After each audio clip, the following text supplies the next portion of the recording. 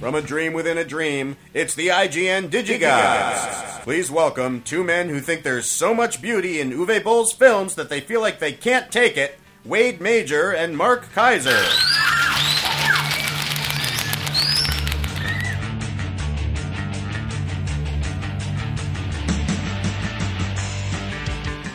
Thank you, Corey. And clearly that was someone who's been listening to us long enough to know that we hate Uwe Boll. Corey, who might that listener be? That was written by Jason Kruns in his sleep. Probably. Wait, Joe, I'm looking at Home Media Magazine. And in 2009, you know, we talk a lot, especially during AFM. Yeah, about AFM specials. About how, you have no idea. The crap. That your biggest stars do straight to video, straight to Blu-ray stuff. Yeah. Not that they sign up for that. No. But it always winds up like that. Well, if you want to know what Catherine Zeta-Jones did in 2009, it's a movie called The Rebound. Oh, jeez. Catherine Zeta-Jones and Justin Bartha. Romantic comedy. Now, granted, Catherine Zeta-Jones doesn't really work anymore. She works occasionally.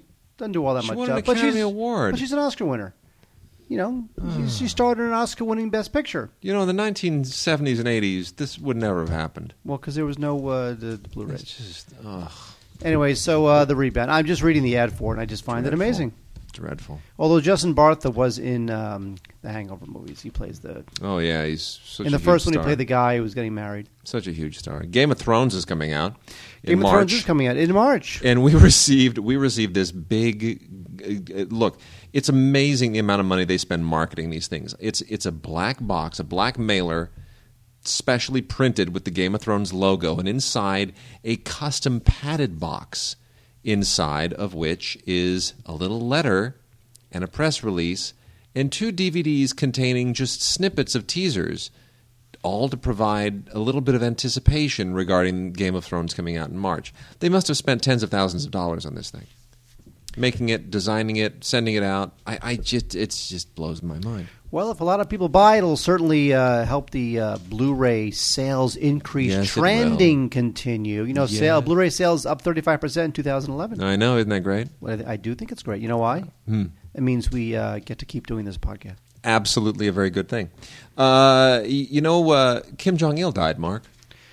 Are you sad? I'm not sad, and I want to say that when and I've said this before, but maybe the new listeners don't know this. Mm-hmm. That when the LA Film Critics Association did its best of the decade poll, all of its critics, all 45 critics, the best films of the 2000s. Yep. There was one vote, Wade, one vote only for Team America: World Police, and that was David Aaronstein. No, that was me. Oh, okay. I voted. Not number one. Yes. But I thought Team America, which I thought was unbelievably, just gut-splittingly rolling on the floor laughing funny. Yes. I thought that was one of the best films of the 2000s. I'm telling you, I love that film as well. I absolutely love it. And why do you love it? I'm so Ronry. That's right. Yes. In fact, today, I was actually, on several instances today, I actually made some people laugh by going, Matt Damon. See, it makes you laugh. You know what? I haven't watched that movie in a long time, and I don't want to because I'm afraid that, it won't be as funny. Oh, it will be. Now, wait. Now, I have a question. Why are you doing your own personal Facebook posting when you're not on the DigiGods Facebook page? Why? Tell us why. Why? I don't know. It's easy. I don't know. I haven't. I'll get over it and I'll here, slap me. Thank you. I just did. All right. Couple of Blu-rays coming up in the next few months, and then we'll get to... have you seen Dark Knight Rises trailer? Huh? The Dark Knight Rises trailer? I might have seen the trailer. I know I saw the 8-minute prologue. The 8-minute prologue? You don't know? I know about the 8-minute prologue, but I haven't watched it. Well, there's always some kid in Taiwan who takes a video camera and tapes it. Well, I found one, and I watched it. Of course you did. I know. It's cool. All right. Batman's not in it. Batman's not in the 8-minute prologue. But wait, I just said I got some stuff. Oh, yeah, go ahead. Sorry. God damn it. Skipping ahead. Actually, it's a bunch of crap. Real Steel. Oh, yeah, that's the Sean Levy film, which got surprisingly good reviews, although it's still Sean Levy. That's coming out on January 24th. Contagion, which I liked a lot, is coming out January 3rd.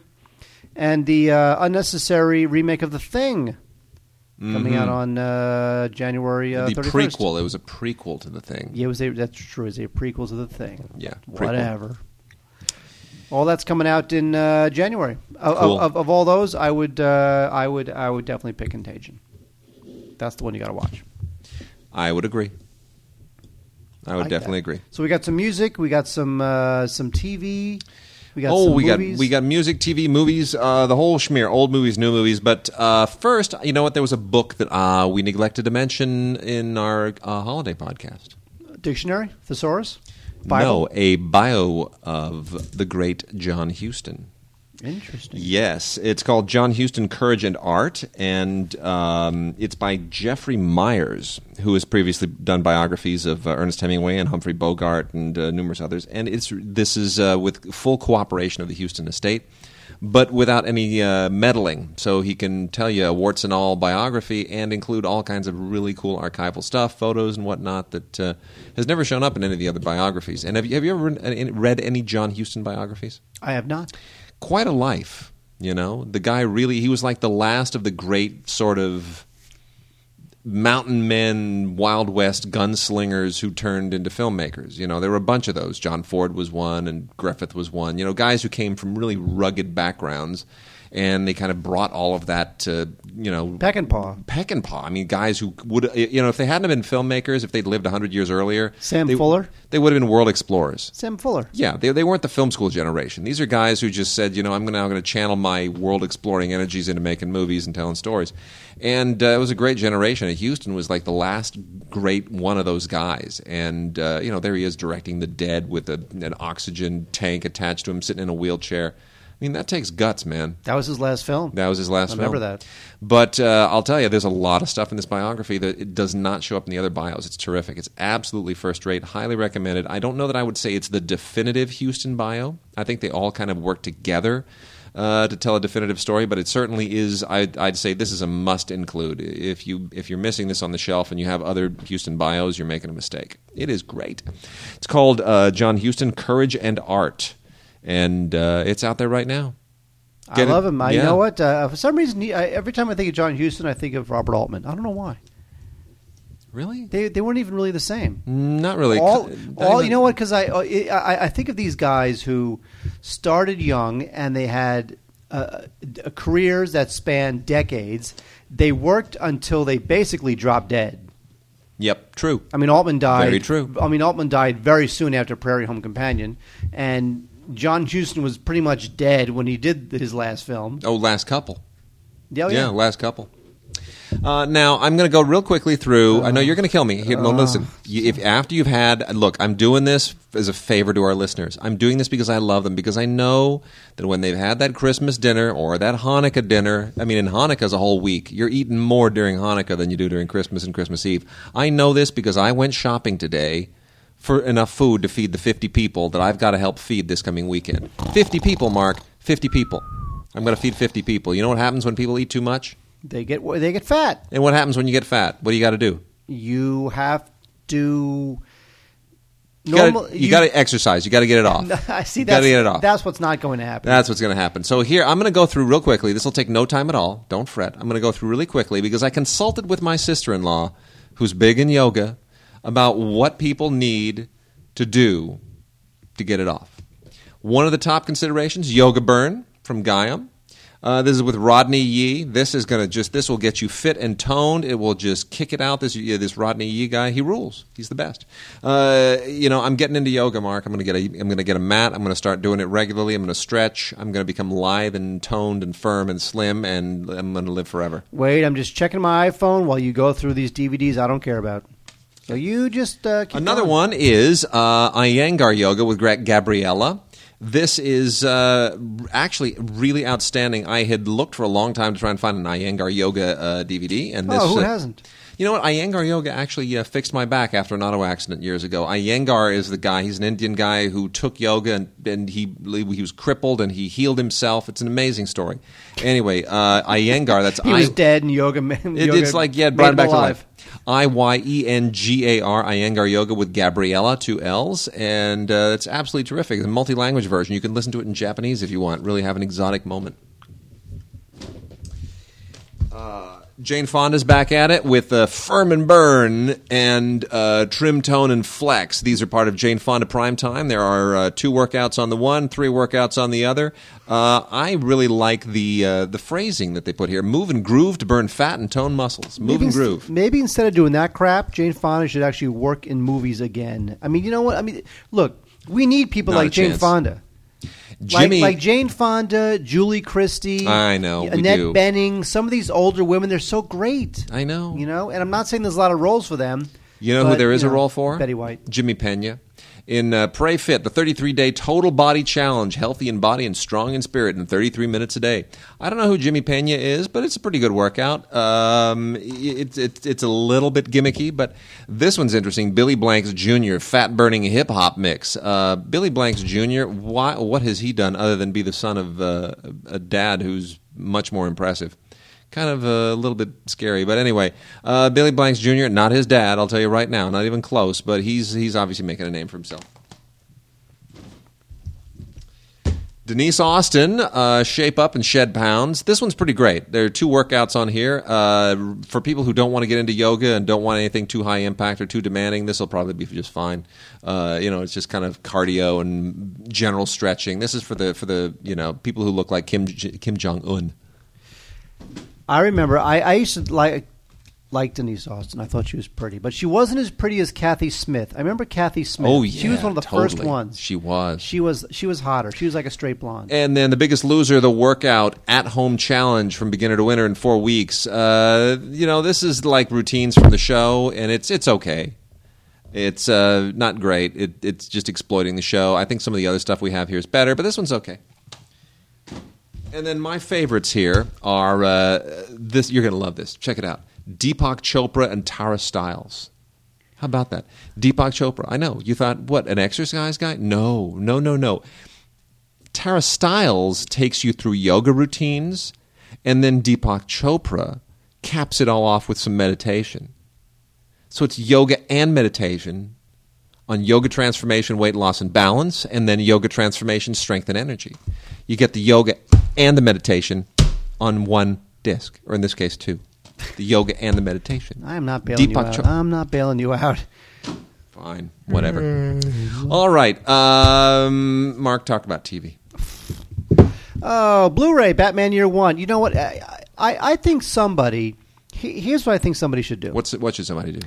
Somebody should add up every single Batman comic book ever and figure out how old Batman actually would be. Yes. If he actually had all those adventures.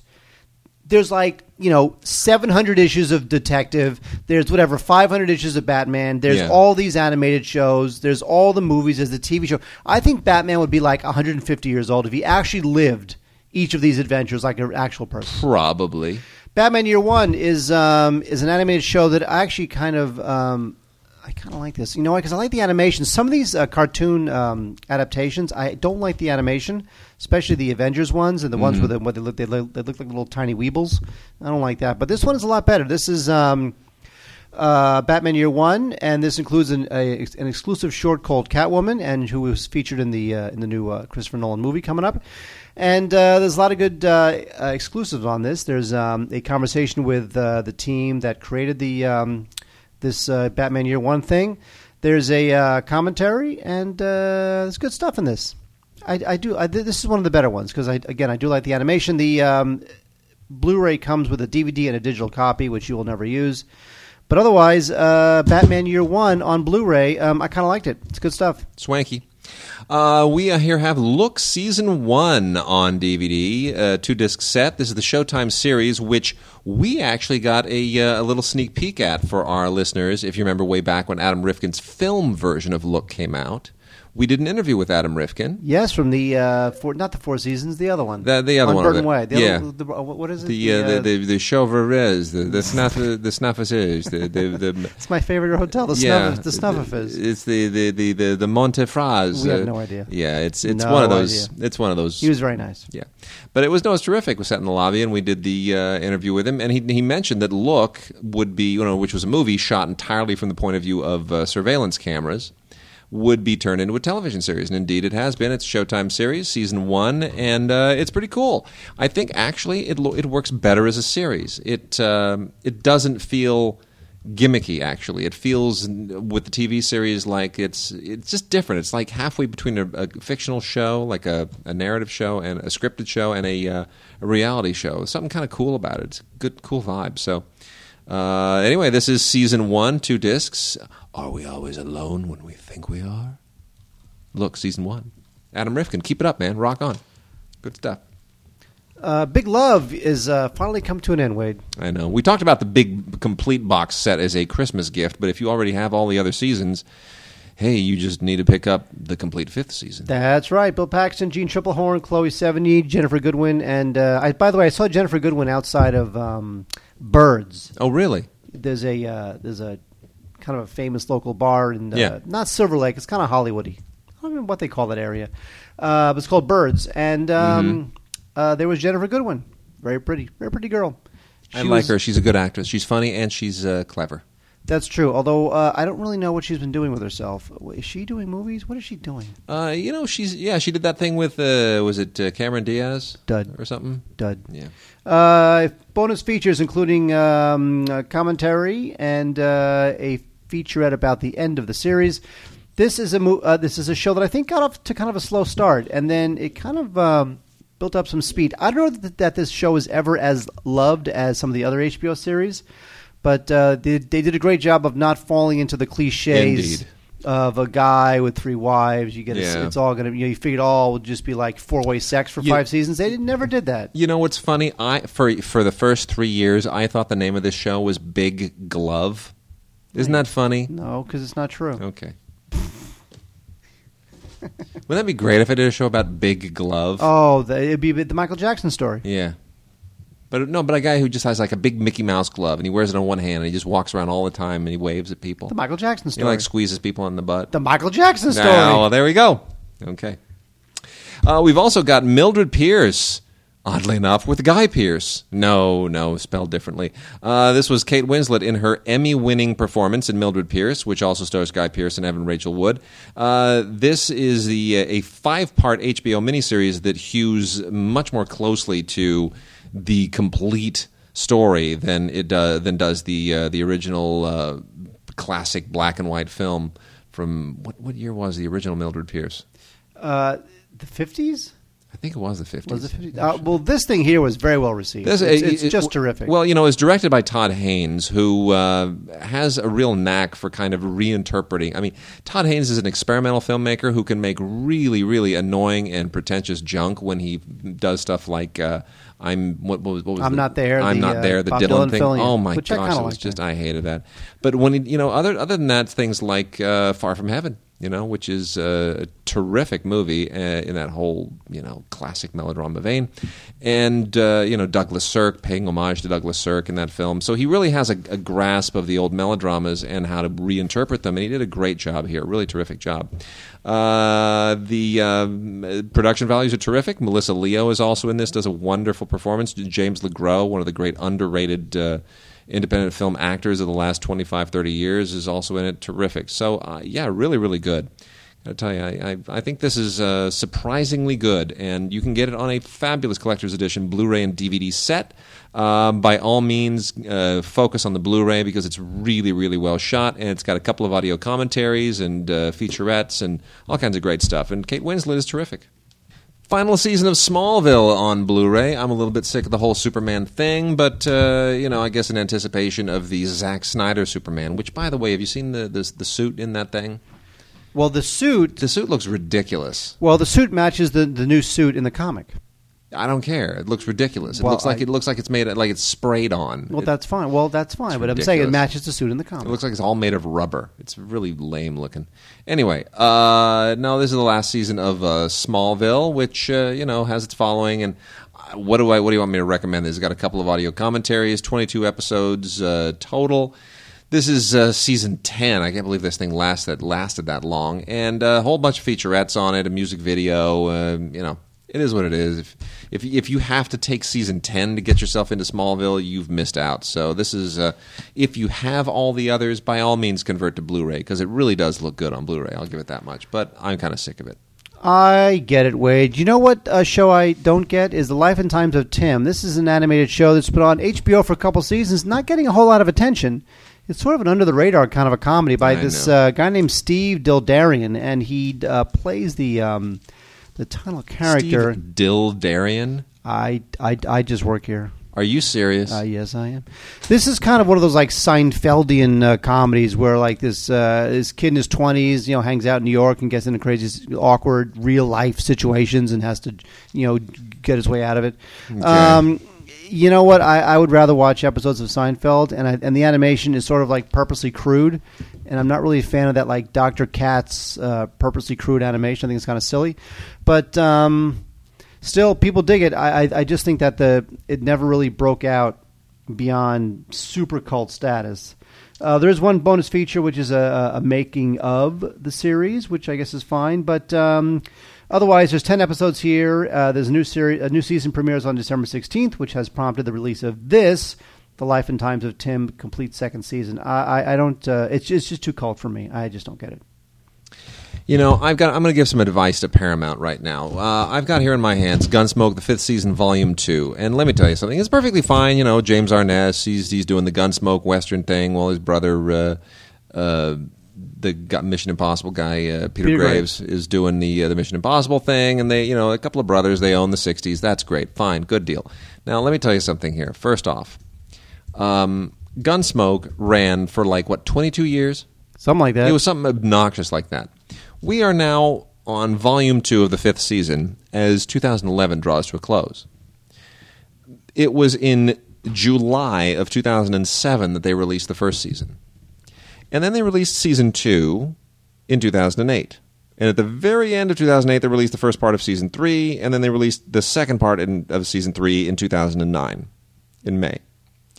And then we had to wait over a year to get to Season 4, which they released in short order in October and December of 2010. And here we are, a year later, October and December of 2011, and we get Season 5, which seems to mean that they are settling into a Part 1, Part 2 release in October and December, one season per year. At that rate, to get the rest of Gunsmoke on DVD, it is going to take another 15 years. What are they smoking? Get this show out. Stop releasing it in Volume 1 and Volume 2. In 15 years, there will be no more DVDs. This is nuts.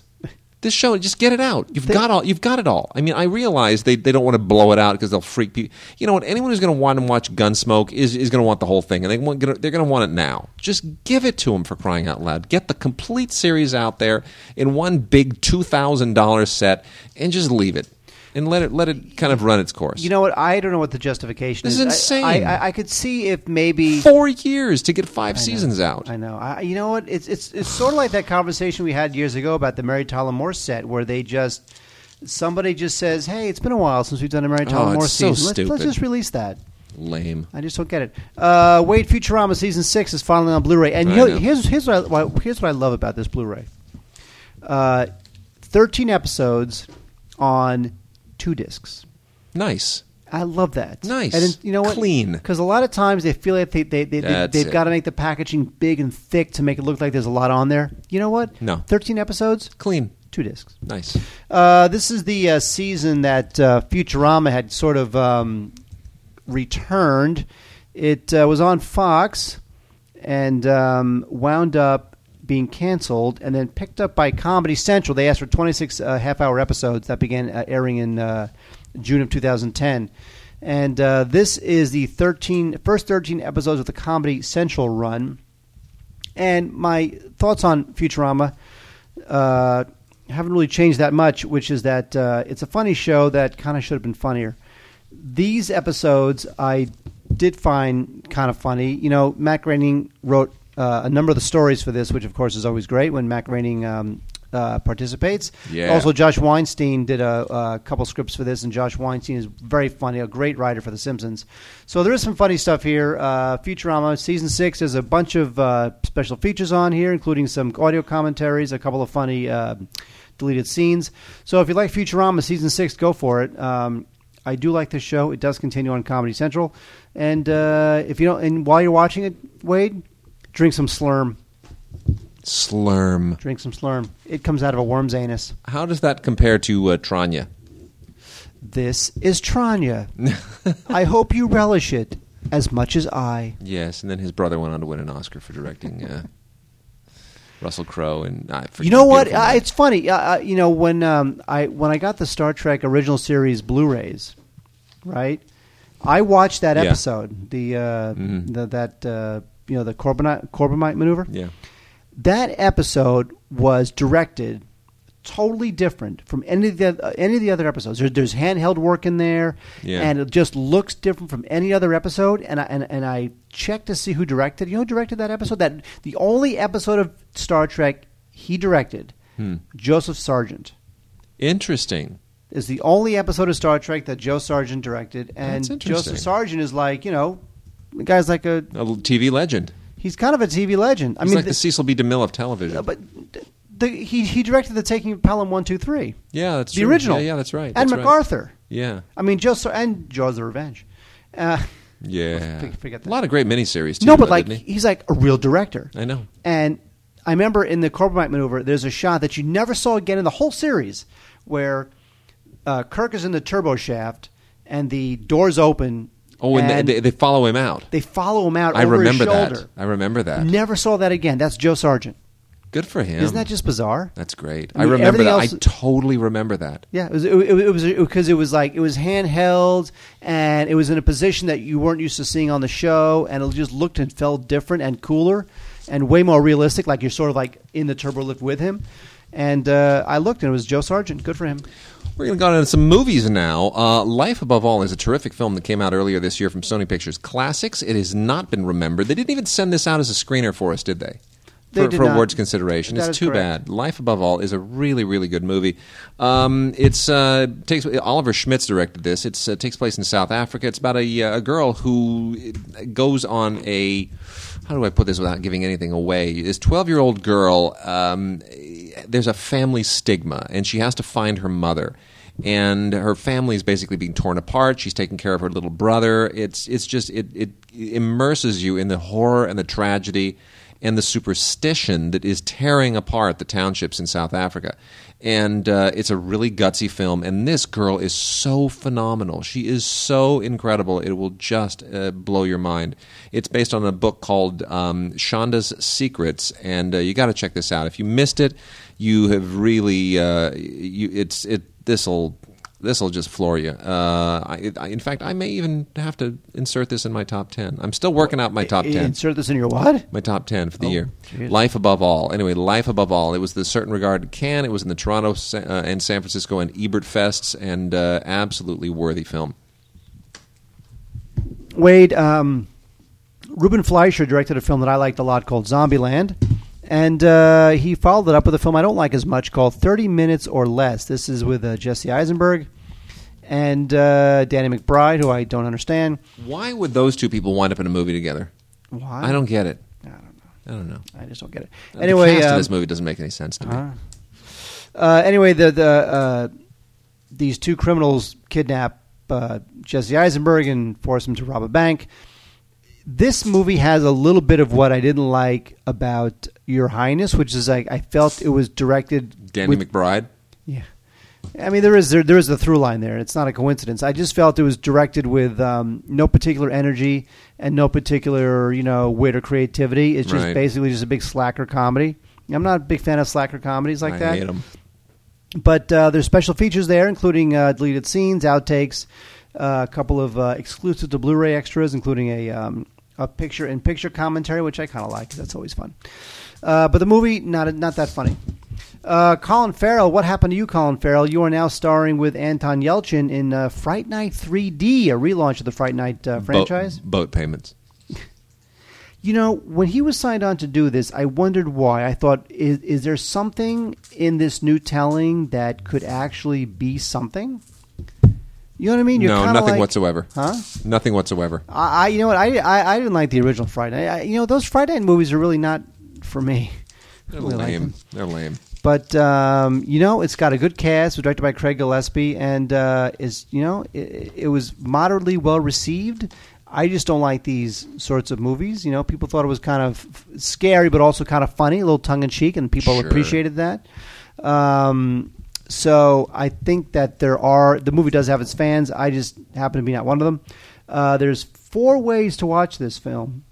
There's the Blu-ray 3D, the regular Blu-ray, the DVD, and the digital copy. Oh, boy. 4 ways, of which you will only watch one, which is the Blu-ray. And that's Friday Night 3D. Looks great, though. I'll give him that. I mean, it's a pretty medium budget film. It's not super low budget, so there is some money put behind it, and it does look good. But otherwise, only if you like this kind of stuff. There was an Israeli film from a few years ago, a really, really successful Israeli film that was remade as the English language film The Debt, and that's out on DVD and on Blu-ray. The Debt, directed by John Madden, who directed Shakespeare in Love to Best Picture win. Way back when, and John Madden hasn't really recaptured the magic of that moment since, but The Debt is, I like it more the more I think about it. When I saw it, I was like, not so much. But here's the concept here. You got an Israeli special forces team they're all aging now. They're all heroes because of a mission that they're all legendary for, and Helen Mirren is, the female from that great team, and apparently something from all those years earlier isn't quite right. There's a secret, something that hasn't been divulged, and that secret's on the verge of coming out. And you flash back to that event with Jessica Chastain, who's been in everything this last year, playing the young Helen Mirren, and you revisit the actual event itself when these Israeli commandos had to go on, this very, very dangerous mission, crossing a border, and I won't give you all the details of it, but it deals with Nazi war criminals and the Cold War, and the degree to which they may or may not be protected in the Eastern Bloc, and it's very, very it's one of those films that tries to play tricks on you, but it does it so intelligently that you don't necessarily object to the fact that it's kind of mechanical. Very well directed, and all the acting is terrific. Not perfect. Few things that I would have preferred they not do, but some nice supporting performances by Karen Hines, who's hardly in it. Tom Wilkinson, who's terrific. So check it out on Blu-ray. Don't watch it on DVD. You need it on Blu-ray. It's really, really well photographed. Terrific contrast on the Blu-ray, especially. So I have to really tip my hat to the good people at Universal and Focus, because they did a really good one here. And I don't always like the Universal Blu-rays, but this one's real sharp, dark, moody. All that contrasty stuff that they're doing in East Berlin in the middle of the night really, really looks sharp. Very, very eerie, very cool. Very gray. Very gray, and Cold War-ish. But it's the shadows, when you watch it on DVD, the shadows just kind of chalk out. They just vanish. But on the Blu-ray, everything is just really crisp and immersive. I like that. Immersive. I like that. I'm going to use that word again, immersive. I like that. What I like less is Tanner Hall. Tanner Hall is a rather cliched and generic story that takes place at a girls' boarding school. This is notable only because it stars Rooney Mara. What's her name? Rooney Mara, who is Lisbeth Sander in the Girl with the Dragon Tattoo. And by the way, I thought she was fine in Girl with the Dragon Tattoo, although she does not take the place of Noomi Rapace, who, by the way, is not that great in Sherlock Holmes. She's not. You know what? It's a nothing part, and she looks weird. I'm telling you, Wade, in Sherlock Holmes, she looks weird. I know, I agree. Like, she's really actually not that pretty. Hair's too long. No. I don't know, something. I don't know. What the hell are you talking about? I don't know. Exactly. Zoe Saldana stars in Columbiana. Oh, my God, I can't wait to see that. I can't wait to talk about how bad that is. You know what? Here's why Zoe Saldana did this movie. Because her agent said, Zoe, this movie is a piece of junk. But here's the thing. You'll get top billing. And you want to set that precedent. Once you set the precedent of having top billing, you will never have to give that back. So even though this thing is a piece of junk programmer with lots of fetish shots of you fighting and big explosions, you will get top billing. Tell me I'm wrong. You're absolutely spot on. Look, here's the thing. Luc Besson has made a career over the last 15 years of just doing these completely formulaic French action films that many of them are actually done in English, and this is one of them. And he's just basically remaking La Femme Nikita here, which is offensive. He wrote this with Robert Mark Kamen, who's been his writing partner for years, beginning with The Fifth Element, and they've done a lot of stuff like Taken and the Transporter films. And Robert Mark Kamen, of course, did the Karate Kid. So it's the Karate Kid guy with the Femme Nikita guy, and next thing you know, you got a whole lot of action and martial arts, and there it is. And they always hire somebody from the Hong Kong film industry to do the action choreography, and then they'll hire some just low-rung assistant director from the French film industry to get a directing debut on this, so they don't have to pay him a lot, and he'll listen to him. The guy who directed this is Olivier Megaton. Go for it, Wade. By the way, that's not his real name. I know it isn't. You realize how he came up with that name? he took his last name from because he was born on the day they bombed Hiroshima. Yeah, it's great. Clever guy. Megaton. I'm just going to use that. Megaton. Is that dorky? I know. Which is worse, Olivier Megaton or McG? McG. Okay. Actually. Anyway, this is just redoing La Femme Nikita with a woman who has, she escapes her family's assassination at the hands of Colombian drug dealers, and then she grows up to be this unbelievably insane female assassin who can do no wrong, except that all of her missions depend on people doing absolutely absurd things. That if this guy did not leave a battery if he didn't leave a cup of tea in a certain place, her whole plan would be foiled. Like, it depends on people doing stupid things. It's just ridiculous. Absurd screenplay. You love it. But whatever. Zoe Saldana's great. Here's the funny story that goes along with this. I saw this with Tim. And Tim told this story on NPR, but he didn't quite tell it in these words. He used slightly more delicate language appropriate to NPR. But Tim actually leans over to me halfway through this movie, and he says, she's so fine, I almost don't hate this movie. Yeah. Which really defines it. Awesome. So there it is, Colombiana. But it's on Blu-ray, which is perfectly fine. It's not a great Blu-ray. I've seen better, but there it is. It's Sony. They should be doing better, but they kind of phoned this one in, I think. A not bad movie that took a real shot is a thing called Blackthorn. Now, the reason why Blackthorn is notable is not because it's a Western, because there's lots and lots of Westerns. In fact, I'm almost sick of Westerns at this point, but it's because we have Sam Shepard. Now, Sam Shepard isn't just playing another Sam Shepard-y grizzled Western dude. Sam Shepard is actually playing Butch Cassidy. Now, this is Butch Cassidy in his later years, and it takes place in Bolivia. Mm-hmm. If you remember, at the end of Butch Cassidy and the Sundance Kid, they were dreaming of going off to Bolivia. Yes. Well, here in Blackthorn, he actually goes to Bolivia. Now, of course, at the end of Butch Cassidy, he famously gets completely gunned down, but whatever. Sure. This is Blackthorn, and you know what? This film really isn't that bad. It's very kind of contemplative, and it's beautifully shot, and Shepard is great, and it was directed by this guy named Mateo Gil, who wrote a bunch of screenplays, including The Sea Inside, and Agura. So there is some stuff to be seen here. This Blackthorn, and it's it's big and lots of vistas and lots of shots of like heroic guys on horseback riding into camera, and it's really not that bad. So if you're tired of westerns, you may want to check out Blackthorn because it might reinvigorate your love of this classic old genre. Blackthorn. Totally. An interesting little movie here called Daddy Longlegs, which is from the Kim Stim collection. It's been released kind of in tandem from IFC Films, Zeitgeist, and Kim Stim, three really institutional names when it comes to independent film. And this is a curious little, cool little independent film that really should have gotten. I think this got a very, very brief theatrical release and didn't go anywhere after that. But this was nominated for a Spirit Award, and deservingly so. This is a cool little independent film by Josh and Benny Safdie, Safdie, that is sort of semi-autobiographical on their part, and it just basically details the story of their relationship with their dad.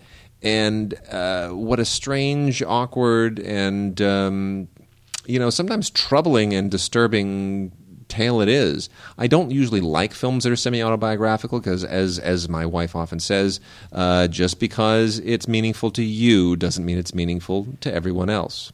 Can I say something about this film? What can you say about it? This film is terrific. Yeah. I really like this film a lot, actually. I wish you know it why? were... Because Daddy Longlegs, he's the father of these kids. He Not to be confused with these W.C. Fields film, Daddy Longlegs, by the way. Yes. He is the worst father ever. When you watch the movie, it's not but like... he doesn't mean to be bad. No, that's He's why... He's well-intentioned. Yes, that's why the movie's kind of terrifying. Neurotic. He's just neurotic. And you watch this movie, and it's one of those films where it looks really low budget, and it was shot on the streets of New York, so it looks great.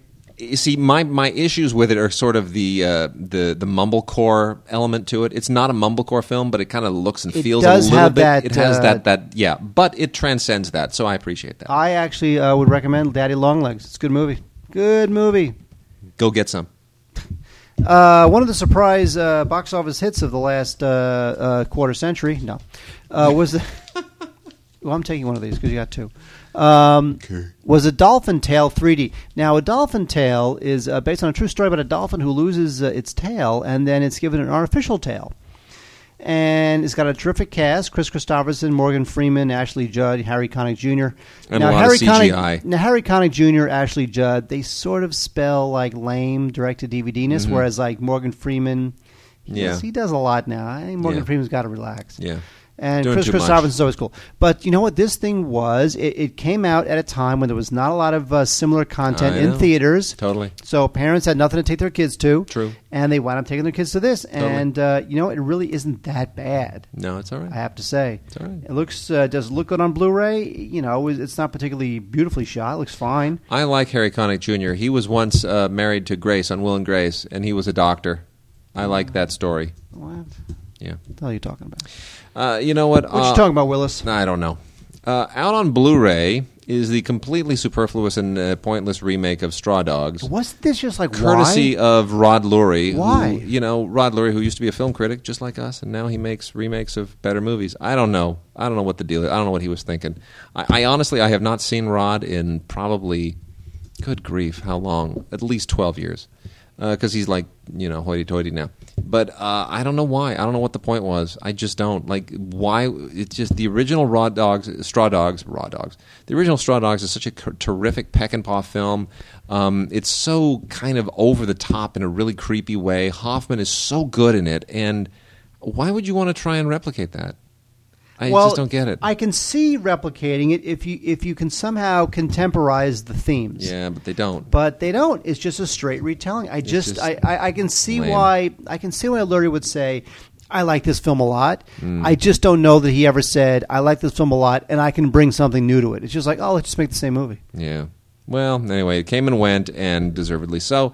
Commentary on here with Rod, who's always a good talker. I mean, he knows how to kind of make it sound interesting. I just wish the movie were up to it. As a Blu-ray, sure, it looks great. I mean, it's got a lot of dark and a lot of fire, and the orange against the blacks is lovely. And I'm sure you'll probably see this playing on a lot of floor models of televisions throughout the holiday season. That and Daddy Longlegs. A movie that for some reason I thought would be terrible and people just love it is Margin Call.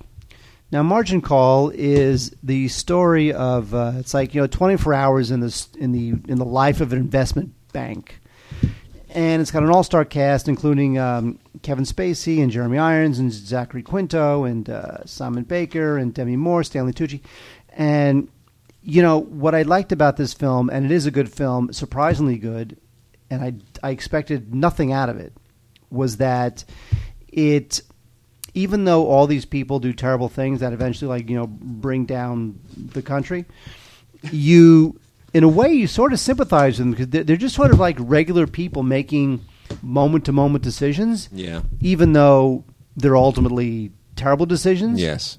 So the movie doesn't let them off the hook. The movie just says, look at them as people. I'm going to say I like this film for what it does. I don't think it's a great film. For what it does, I like it better than, what was the Ben Affleck thing last year?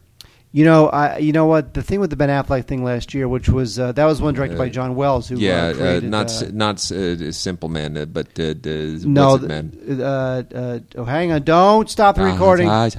Don't stop the recording. I'm going to find out the name of this movie. I'm going to think of it. You ready? Here we go. 3, 2, 1. It's called Mildred Pierce. Company Men. Company Men. Thank you. The problem with Company Men is that I didn't like Company Men. Because you know what? The problem with Company Men is that everybody in it was incredibly rich to begin with. You know, so I don't really. I hear you. I didn't feel bad that Ben Affleck had to downgrade from a Porsche to a to like a less expensive You're not Porsche. getting any I didn't argument from care. me. Catch 44. That's Catch.44 isn't 44 Magnum Man. This was written and directed by Aaron Harvey, and somehow this straight-to-video nightmare, or did this wind up in a theater for half a second? It may have. Half a second. It may have been a half a second. Anyway, this is from Anchor Bay. I think they may have put this thing in the theaters for half a second. But this features Bruce Willis and Forrest Whitaker, Oscar winner Forrest Whitaker, along with Malin Ackerman and Brad Dourif, and it's a much better cast than this movie really deserves, to be honest. I don't know who Aaron Harvey is, but I find him to be of middling talent. This movie is completely and totally forgettable, and it would have just vanished if not for its cast. This is about a trio of hit women who have to, screw up some big kind of a drug deal out in Louisiana in the friggin' crazy, disgusting, hot, sweaty bayou. And, of course, everything goes wrong in, Reservoir Dogs fashion and kablooey. I got to tell you, man, it just... these movies are such a cliche, and I don't know how they keep getting made. And I don't know why people keep throwing money at these things so that they can hire, like, big-name stars, because then they just suck up all the air that should otherwise be going to better movies. It's on Blu-ray and on DVD. Nobody is that remarkable in this thing. Forrest Whitaker deserves better, and Bruce Willis certainly should know better. And, nothing remarkable about the Blu-ray or the DVD. I'm sorry to say. I was really looking forward to this, and I'm mighty disappointed. That's telling them, Wade. There it is. That's it. Telling you. Warrior is a film that... was shot on film. Directed by Gavin O'Connor. This is the problem with this movie is that there's two problems with the movie. Which, by the way, as a crafted piece of entertainment art, it really isn't bad. Here's the two problems it had. Three problems it had. One is people felt as if they saw the same film last year with The Fighter. The other problem is that it's about the MMA, where people beat the crap out of each other, and nobody wants to see that. Yeah, I know. The other thing is called Warrior. They should have known when David Mamet made Red Belt. Which I love Mamet, and I didn't like that film. Yeah, they should have known. Well, here's the thing, is that if you're going to make a movie about the MMA, and you're going to call it Warrior, forget all women. Women will not see that film. Right on. Men over the age of, let's say, 50 will not see that film. No. So you got college kids are not going to see this film because it's too prestige feeling. Yep. Right. Yep. So who's going to see this film? Yep. Nobody. And it did poorly, and I was upset it did poorly for two reasons. Those two reasons are Tom Hardy and Joel Edgerton. These are two guys who are finally starting to hit mainstream, and I'm really happy because they're very, very talented. Love Tom Hardy, love Joel Edgerton. I'm with you. And I just think this thing was a total misfire. It's a spectacular-looking Blu-ray, though, I got to tell you. It is I love this movie. I know, we're going to get to it in a moment. I want it. Spectacular-looking Blu-ray, though. Warrior really, really looks good. I mean, it's Lionsgate pulled out all the stops. Mark, I'd love to tell this story about The Expendables and about how you chose to take your date to go see that Julia Roberts movie, and then she said, I'd so much rather see The Expendables. Oh, you know what? I've told that story. You have. It was Eat, Pray, Love. That was it. I figured she's a woman. She's going to want to go see Eat, Pray, Love. We're standing in line for the screen for Eat, Pray, Love. And I said, does the joke go, hey, Expendables was screening the same night. She goes, I so would have rather have seen that. You know what's interesting about The Expendables? This thing cost a fraction of what the A-Team cost. And it had stars that should be past their prime, which was the whole point of it, Stallone and who directed it. And it didn't have the name recognition of the A-Team, and yet it made more. It made more money. That is true. And which means it's vastly more profitable. A real coup for Lionsgate, even though they took a bath in some of their other films last year. But The Expendables rightfully deserves a sequel. It's going to be great. I have to say, Wade, before you talk about it, may I say something? Go ahead. I hated this movie. The Expendables? I really did. I thoroughly enjoyed it. I thought it was just so obnoxiously loud. It's meant to be. It's meant to be. I mean, come on. When Jason Statham does the basketball scene, come on. Just couldn't handle it. Great moment. It's like old school action stuff. It was fun. stop it. I had a good time. The worst.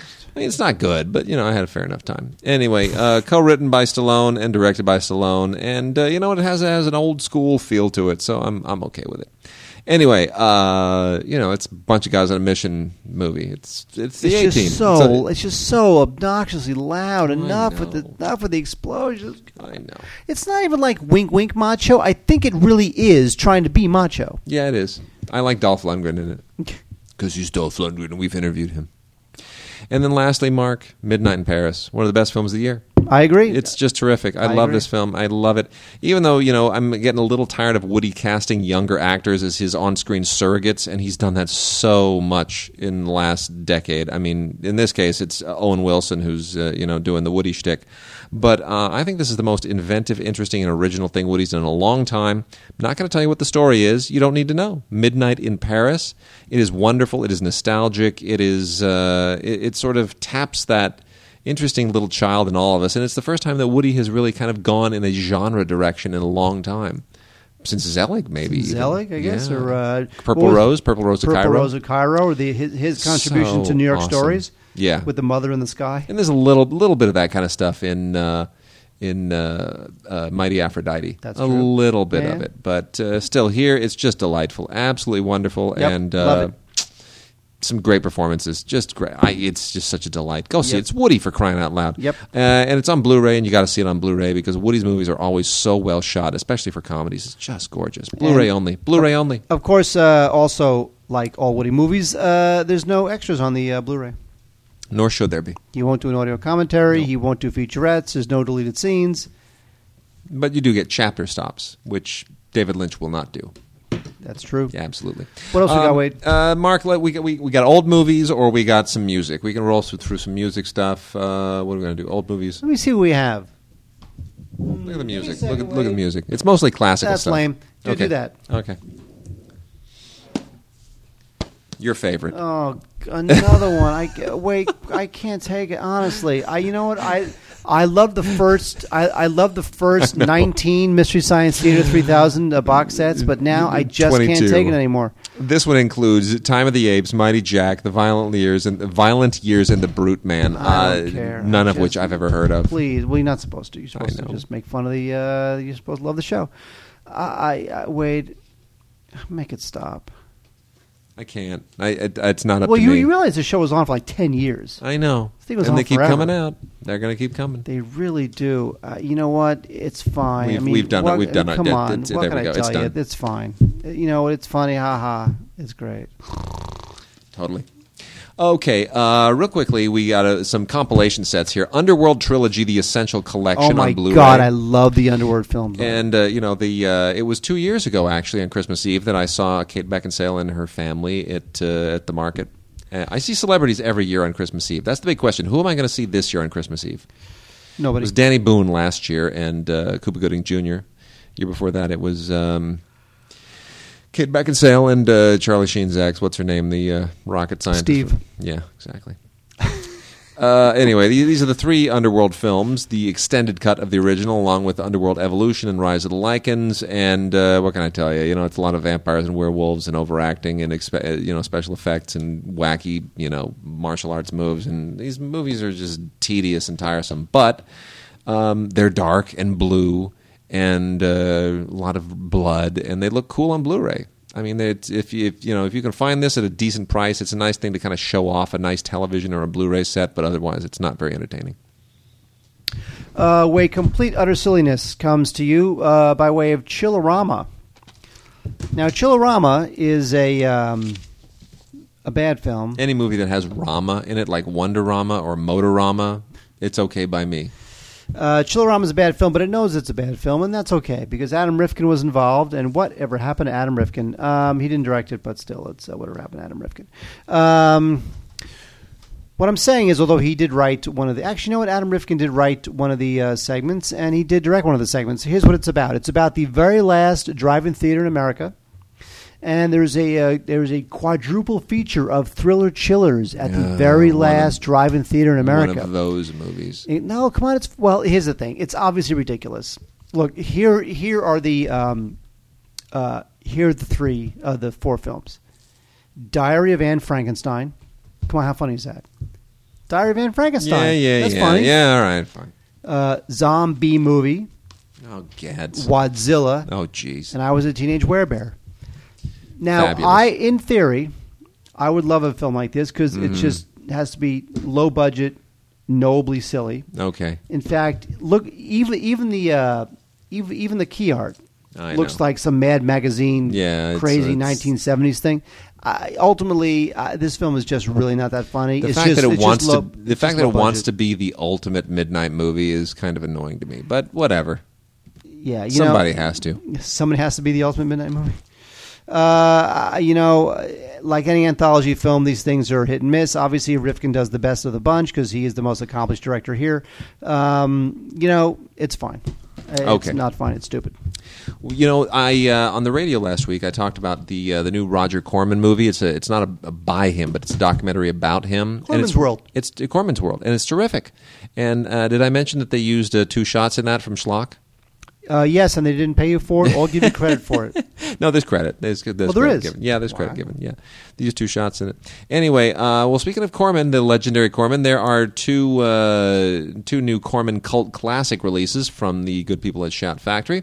Triple feature here of Lethal Ladies. This is the Lethal Ladies collection with Firecracker, TNT Jackson, and Too Hot to Handle. Butt-kicking women did not originate. Well, they kind of originated in Hong Kong movies, but they were really perfected during the blaxploitation era, the exploitation era of the 70s in particular.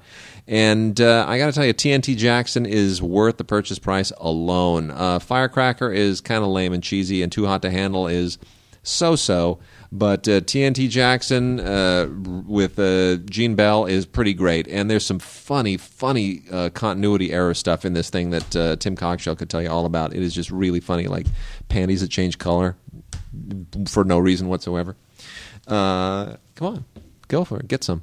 And then we have the all-night marathon, Vampires, Mummies, and Monsters, 2-disc special edition of the 4 films that include the following: Lady Frankenstein, The Velvet Vampire, Time Walker, and Grotesque. None of these have anything to do with each other whatsoever. Lady Frankenstein is cheesy and amusing. The Velvet Vampire is hysterical. Grotesque, I'm not a fan of, but it has a real following. And Time Walker is,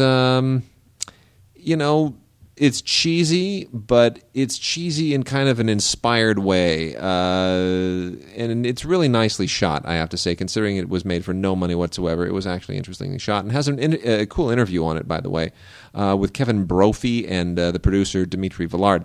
The thing that I found most interesting here is that The Velvet Vampire has an audio commentary by someone I actually knew growing up. The actress Celeste Yarnell, who's like in a lot of these... Shields and Yarnell? No. Celeste Yarnell, who's in a lot of these B movies back in the day, and I didn't know that. I actually, knew her a little bit growing up. Her daughter was...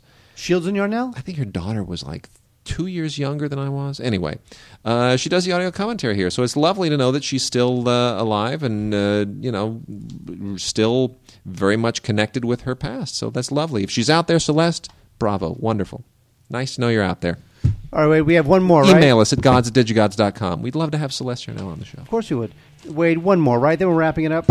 Please tell me. Yes. Okay, fine. Wrap it up with that. The 20th anniversary of The Rocketeer. This is the film directed by Joe Johnston that made it possible for Joe Johnston to direct Captain America.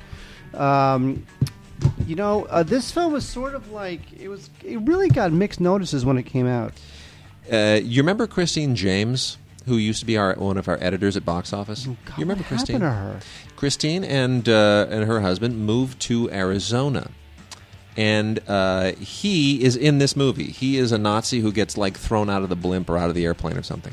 No, wait. Now, does she still write? What does she do? I have no idea. I haven't heard from her in years. God, I remember her. Yeah. Anyway, The Rocketeer is about a rocketeer. He's like a test pilot. yeah, The guy's like a test pilot, and he straps on these rockets and a metal helmet, and he becomes the Rocketeer. And he with Timothy Dalton and Jennifer Connelly. Here's what this is: it's Captain America crossed with The Right Stuff. Yes, it is. That's what it is. Yes, it is. With a by the way, with a moderately early James Horner score. By the way. Yes. Not a terrible score, not a great score, but not a terrible score. I think this movie was poorly handled, and I think I don't think they really, because it was really heavily marketed. It wasn't like they didn't put enough money into making people aware of it. I remember big stand-ups in studio lobbies and everything else, and it didn't take off. You know what? There was something about the marketing of that film. I remember was pretty ubiquitous, where it seemed like they were trying to shove it down our throats. They were trying to make it into an event that the movie itself really wasn't. Well, they wanted us to believe it was the next Indiana Jones. That was the problem, and it's not. It's the first Rocketeer. Yeah, it's not the next Indiana Jones. Nope. It's the first Rocketeer. Very true. And sometimes you just if you can sort of manage expectations. Yes, true. Which is part of marketing. Not every movie can be the biggest thing ever. You got to manage expectations for the movie that it is. There it is. You'll be better off with Rocketeer. They tried to make it something. They tried to conflate it, inflate it into something it was not. Exactly. Well, with that, our show is done. We have Christmas and Hanukkah coming up pronto. So listen, hopefully you've done all your gift buying. If you haven't, hopefully we gave you some ideas of some cool new things to get. Get that John Huston book. It kills. It rocks. With that, we're going to sign off wishing you a very, very, very, very happy Hanukkah and an incredibly Merry Christmas. We'll be back next week with a bit of a year-end wrap-up. And in the meantime, email us at gods@digigods.com with all of your questions, concerns, hate mail, love mail. We'll take it all, read it on the air.